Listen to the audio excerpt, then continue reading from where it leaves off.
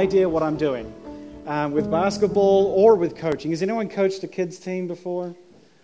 Okay, yeah, we've got a few people. So you're probably good at it. I was not. And it was just really interesting to watch these boys play because there were a few guys on the team who were actually pretty good. And they were able to kind of steal the ball really well, and they had all of these slick moves and putting up crazy shots and all of that sort of stuff, and it was really fun to watch.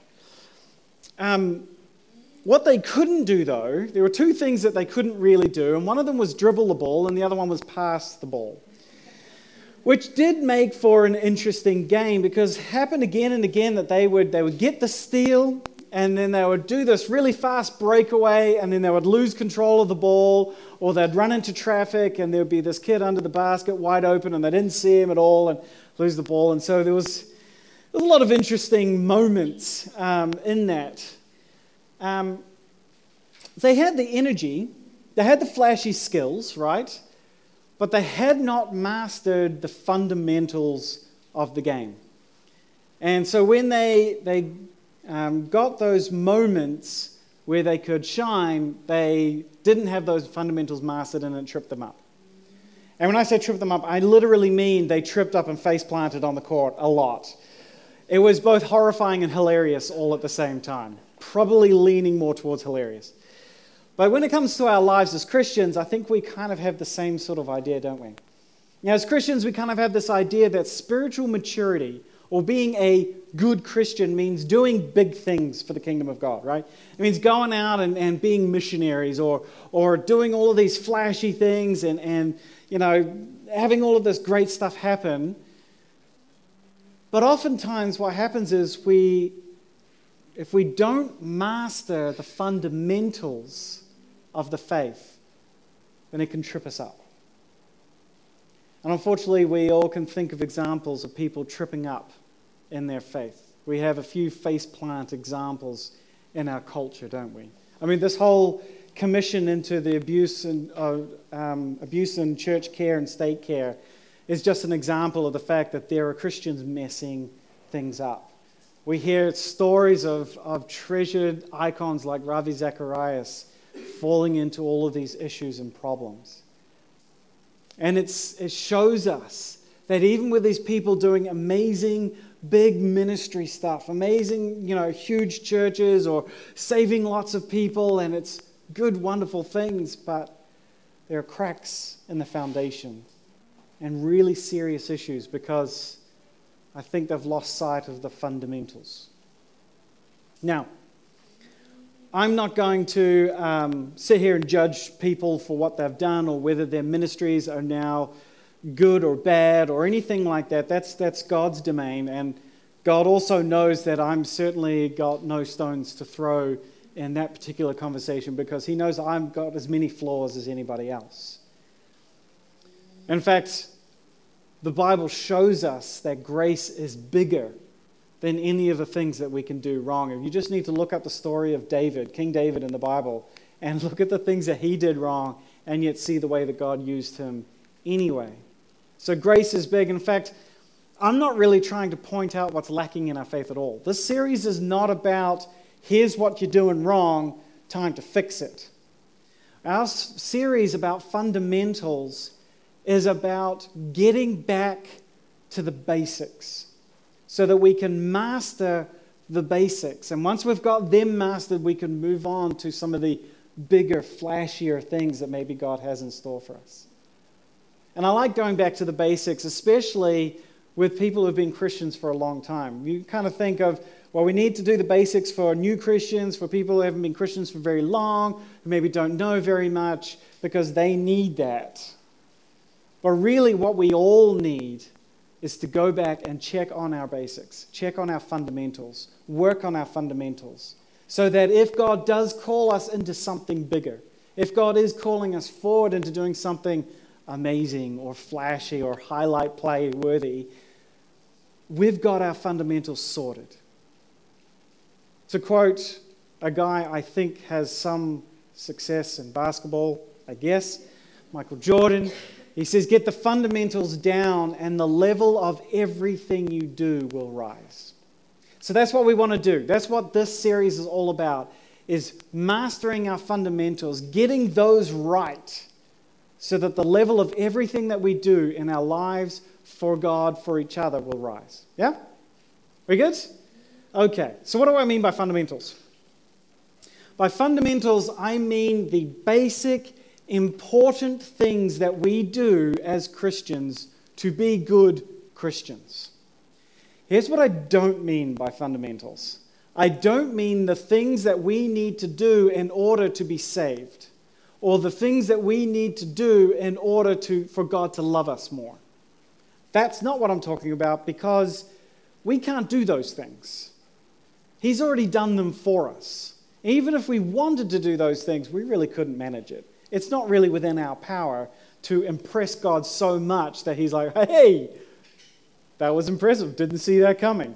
Or to do enough for God to say, wow, you don't need Jesus at all. You are so good, you can just come right on into the kingdom of God on your own merit. That's not possible. We can't do any of that. But thankfully, he's done that for us. He has made a way for us to be part of his family. He has given us his unconditional love. He has fixed everything. So that is over here. That is done and dusted, and all we need to do for that is accept him. All right? But after that, what happens is we now live out that life that he has given us. As Philippians chapter 2 puts this, he says, dear friends, you always followed me in my instructions when I was with you. And now that I'm away, it is even more important. And check this out. Work hard to show the results of your salvation, obeying God with deep reverence and fear. Some of your translations may say with fear and trembling. Not that we are afraid of God, but that we take this seriously. He has given us so much. Now we want to live out our lives in light as a result of this amazing gift that God has given us. Yeah? And I believe that there are 5 things that we can do to help build a rock-solid foundation for that kind of life. 5 things that if we can master, if we can get into and do, and I don't mean do it perfectly, because no one's going to do that, but if we can do these things, then we can start living that life or continue living and build that kind of life that God wants us to live. So let me go through them real quickly because this is going to be our series. First one is community, the way that we treat each other. The second is worship, the way that we connect with God. The third is growth, how we grow more like God. The fourth, no, it's not community. That's supposed to be prayer. The fourth is prayer, the way that we talk to, the way that we connect with God that way. And the fifth is outreach, the way that we share the story of God with those out in the community. Now, outreach is going to be our theme for the year. We've talked a little bit about that. Our goal for this year is to be a light for the community. So I'm not going to address that in this series. That's actually going to be its own series or a couple of series throughout this year. So this series is going to be about those 4 things: community, worship, growth, and prayer, as we look at how we can build those into our lives, grow them, and live that life that he wants us to live. All right, let's get right into it. The first is community.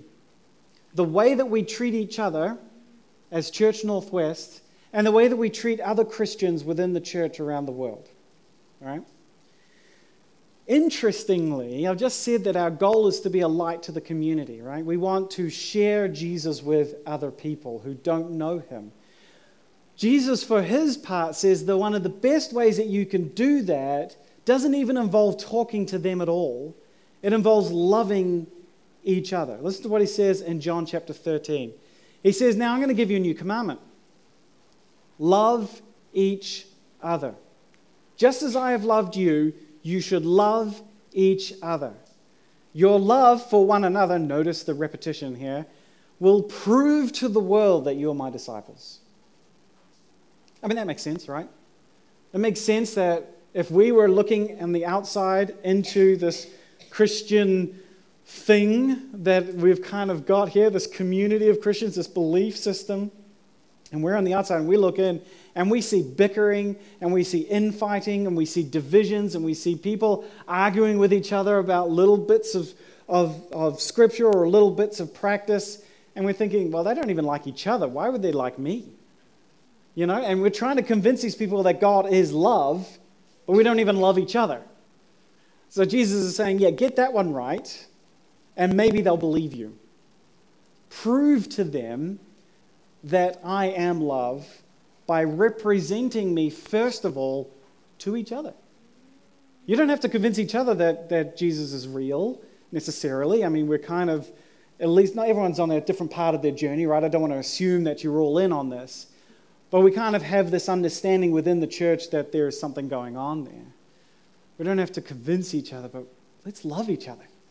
And that'll convince the world. We can't control how Christians around us act. We can't control how they perceive us. And some people are just not going to like Christians because of what we believe. That's just the truth. But we can take it a long way by loving and caring for each other. That's what I mean by community. The Bible says, Jesus says that the two most important commandments in the entire Bible, in fact, the entire Old Testament can be summed up in two things. Love God and love each other. So really, if we can get community down, we're getting like one of the biggest parts of being a Christian. It is one of the most fundamental aspects of being a Christian is loving each other. And this should be good news for you, because one of the things that I am most proud about when I look out at this church and this church community is the way that you love each other, the way you welcome each other, the way you accept each other, the way that you go and find people who are new and you get to know each other, and there's an acceptance there that I have seen.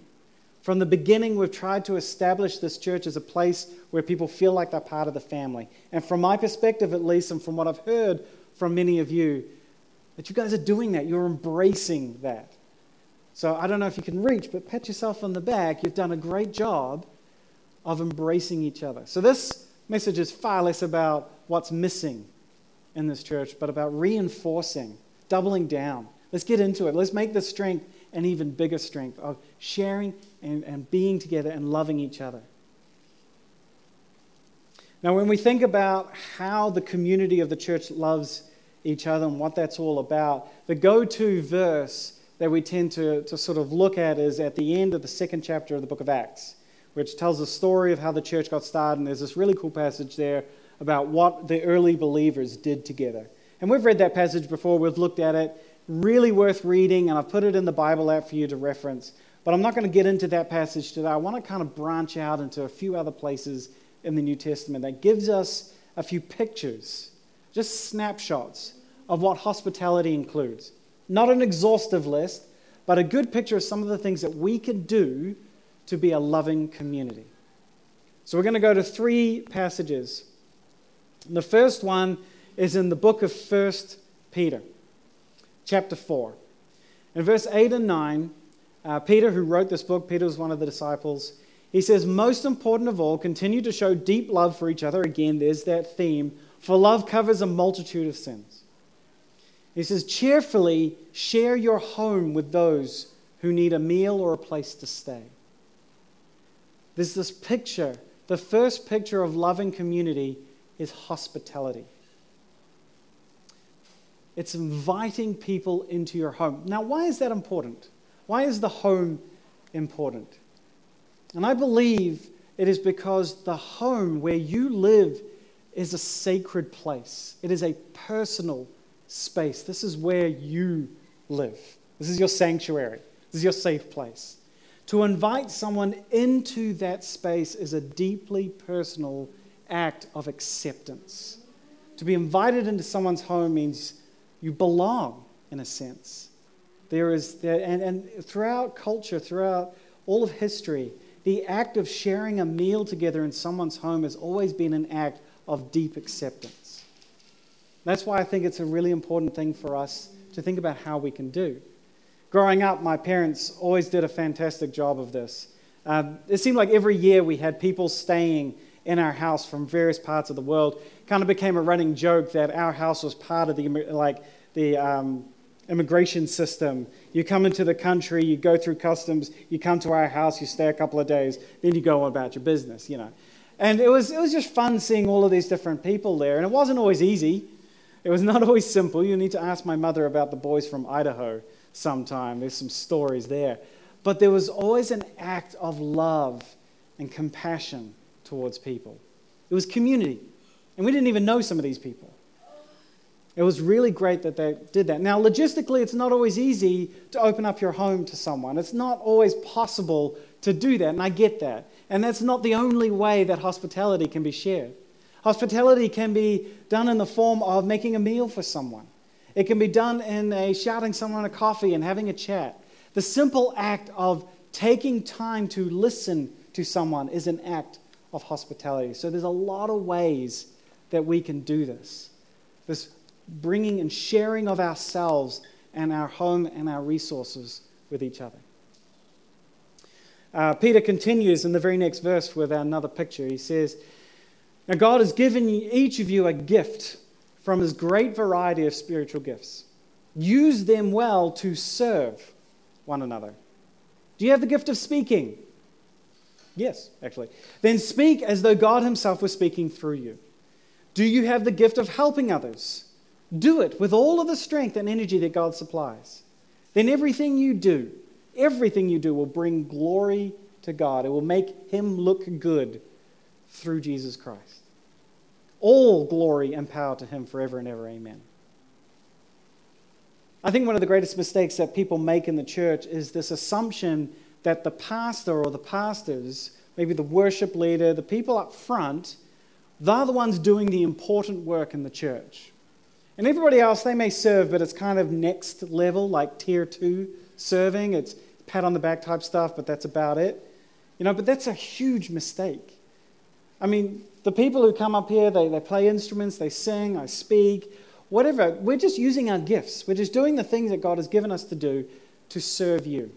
It is no more important than the person who welcomes at the front desk, or the person who helps set up morning tea, or the person who puts the chairs out or packs the chairs away.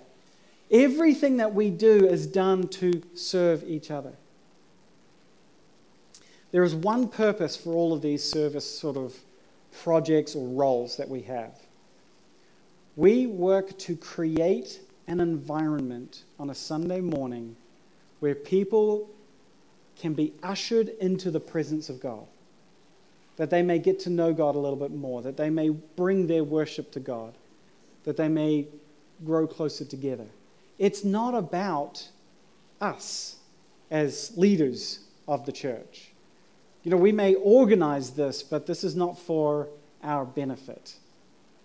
It's not about making everything good for us. This is about serving and loving each other. This is why you can see when you grasp this idea that serving is not about getting a job done or doing a chore.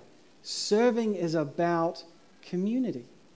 It is about loving and serving each other to help create that environment. Even the most menial of tasks may seem like this has no real connection to God at all. It does, because it helps someone else come closer to God. So, what's your skill? What has God built into you, and how is he guiding you to serving your church family with those skills? We've talked the last couple of weeks, we've had sign-ups about things that you might be able to do, and that's always an opportunity to, there are a lot of things that can be done to help make these services work, but don't do it for our sake. Don't do it for us. Do it for each other, for the sake of God, who is glorified, who is made look good when we serve each other. Does that make sense? Yeah, good. Okay. All right, let's move on to Galatians. Sorry, that was service. Galatians chapter 6 is where our third picture comes from.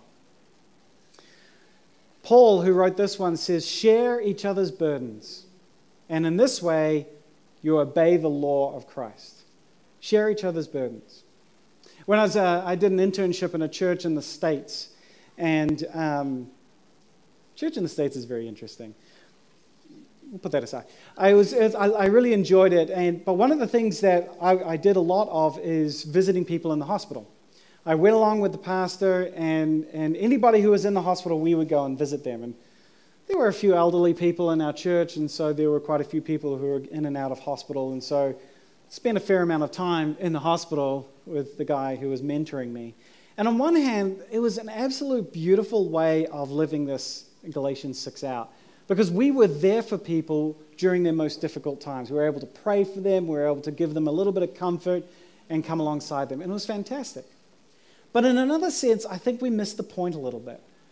But because the pastor and I with him went to every person who went to the hospital, it created this expectation that until the pastor went and visited you, you weren't looked after. There was something missing. Like if someone else came and visited you, that was nice, but when's the pastor coming? When's the real Christian coming to help me with my spiritual problem? And I think in a church of hundreds of people, it's almost impossible for the pastor to look after everybody anyway. But even if they could, I don't think it's a wise idea. I don't think it fits what God wants for his church community. I think he wants us to help each other. It's kind of like this. When the pastor is the one who is helping everybody, church becomes like a doctor's office. And everybody is together in the waiting room, and so this becomes like the waiting room while we're all together hanging out, waiting for an opportunity to go see the expert. And once we can see the expert, then we'll get our healing, right? You don't want that because I'm not an expert, all right? This is not a good system for you. It's better to have a system like a support group where everyone gathers together and they help each other out, and the leader is there to facilitate and help you help each other. So we want to have that compassion, have that bearing each other's burdens, supporting each other. I mean, wouldn't it be something if the pastors at Church Northwest weren't able to help all of the people who are hurting because they already had people around them who loved them and were caring for them? Wouldn't that be something? If I didn't even get a chance, like I'm trying to push through the crowds because there are so many people around them loving them that I'm just superfluous. I'll do my praying from back here. Wouldn't that be incredible? And this is why we push, and we haven't been pushing too much lately, but we do want to push small groups as a way of building those kind of communities around you. It's a place where you do a Bible study, and Bible studies are fantastic, but it's more than that. It's a community of people who can get into each other's lives in a way that a pastor and a leader can't do.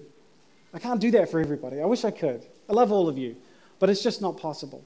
But if you can get into a small group of people, a group of 10 people or more or less, you can share life with each other. So if you're not in a group and you would like to be in a group, we've got a couple of groups running at the moment, and we have a third one about to get started. We're just trying to piece that together at the moment. So come, let me know. You can email me, hamish@churchnorthwest.nz. We'll get you organized into a group as soon as we can. All right. The last picture comes from the book of Hebrews, chapter 10. The last picture here. It says, "Let us think of ways to motivate one another to acts of love and good works. Let us not neglect our meeting together, as some people do, but encourage one another, especially now that the day of his return is drawing near." All right, so gatherings or church services, this may not seem like a loving each other type thing or a loving God type thing. I mean, I'm just turning up, right? It's just a sort of a butt in a seat, does not really sort of exhibit much of a loving each other thing. But I would disagree with that. You may think that we encourage you to come to church because we like to pad our stats and we like to have a nice full room. And I'm going to be honest with you, it is a temptation. It's a temptation to want to have a big church because there is a status that comes with that amongst pastors and church leaders. And, there's that we try not to ask the question, how many people you got coming along to your church? But it always ends up coming out because there's that kind of, I don't know, these are our problems. These are the things that we deal with, our temptations. But trust me when I tell you this, when we encourage you to come along to Sunday gatherings or to come along to small groups, it's not to make us feel better. There is some benefit to us. We do enjoy having a full room. There is some benefit to God to see you guys coming together and worshiping him. It's a big benefit to him. It's even a benefit to you to come and to be amongst other Christians. It kind of lifts you up sometimes. Those are all legitimate things. But what I want to push today is that it benefits not just us, God, and you, but it benefits each other. When you come along to Sunday morning, you enhance the gathering for everybody else. You may not feel that way. Sometimes you feel the way I am in the mornings, you don't really want me there. And honestly, if I wasn't there, you wouldn't care. And I hope you don't feel that way, because we do care. We care because we love seeing your face. We care because we love to see that interaction. We want to encourage you, and we want to be encouraged by you. Each and every one of you has the ability to make the Sunday gathering better for other people, to help each other, to motivate one another towards good works, like Hebrews says, to help each other, to give us that spiritual kick in the pants that we need from you. You make church better when you're here. So don't feel like it's a pressure thing. Feel like this is an opportunity to make the kingdom of God stronger by making my gathering stronger.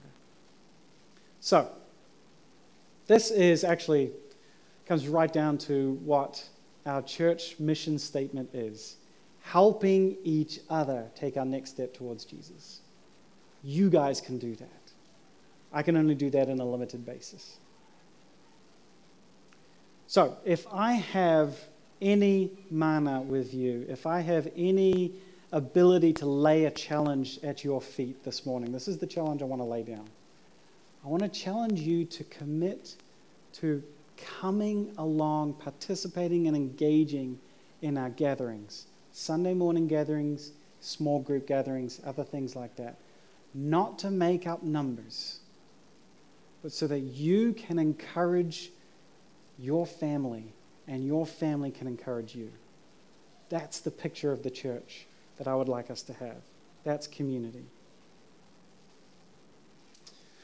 All right, well, I said before, the fundamental of community is a strength at Church Northwest. And much of what I'm mentioning, you guys are already doing. I mean, obviously you're here, so you've done that part. You engage with each other, you love each other, you care for each other. You are doing this, and it is a beautiful thing. And I love being a part of this church because of that. And even if you aren't, even if you're feeling like, I'm just not at that stage, some of the things you mentioned today I haven't really been doing, I don't mean that as a guilt trip, but as an invitation to do some simple things that will help you grow in your relationship with God. Express your faith. And maybe you're not a Christian here this morning.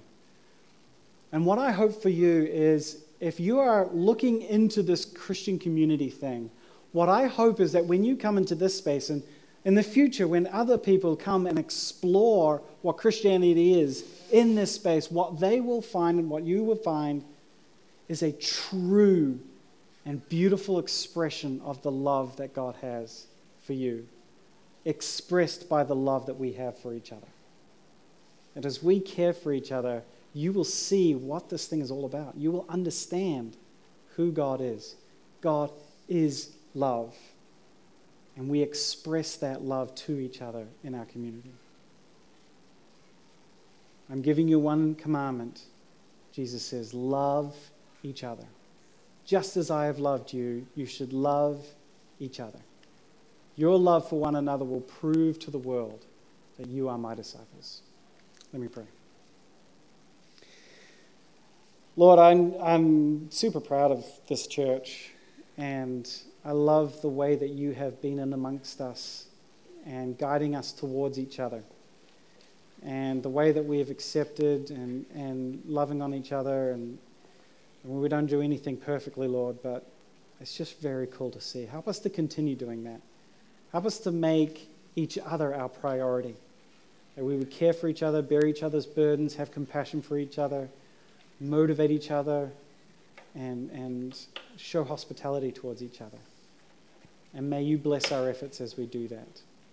It's in your name we pray. Amen.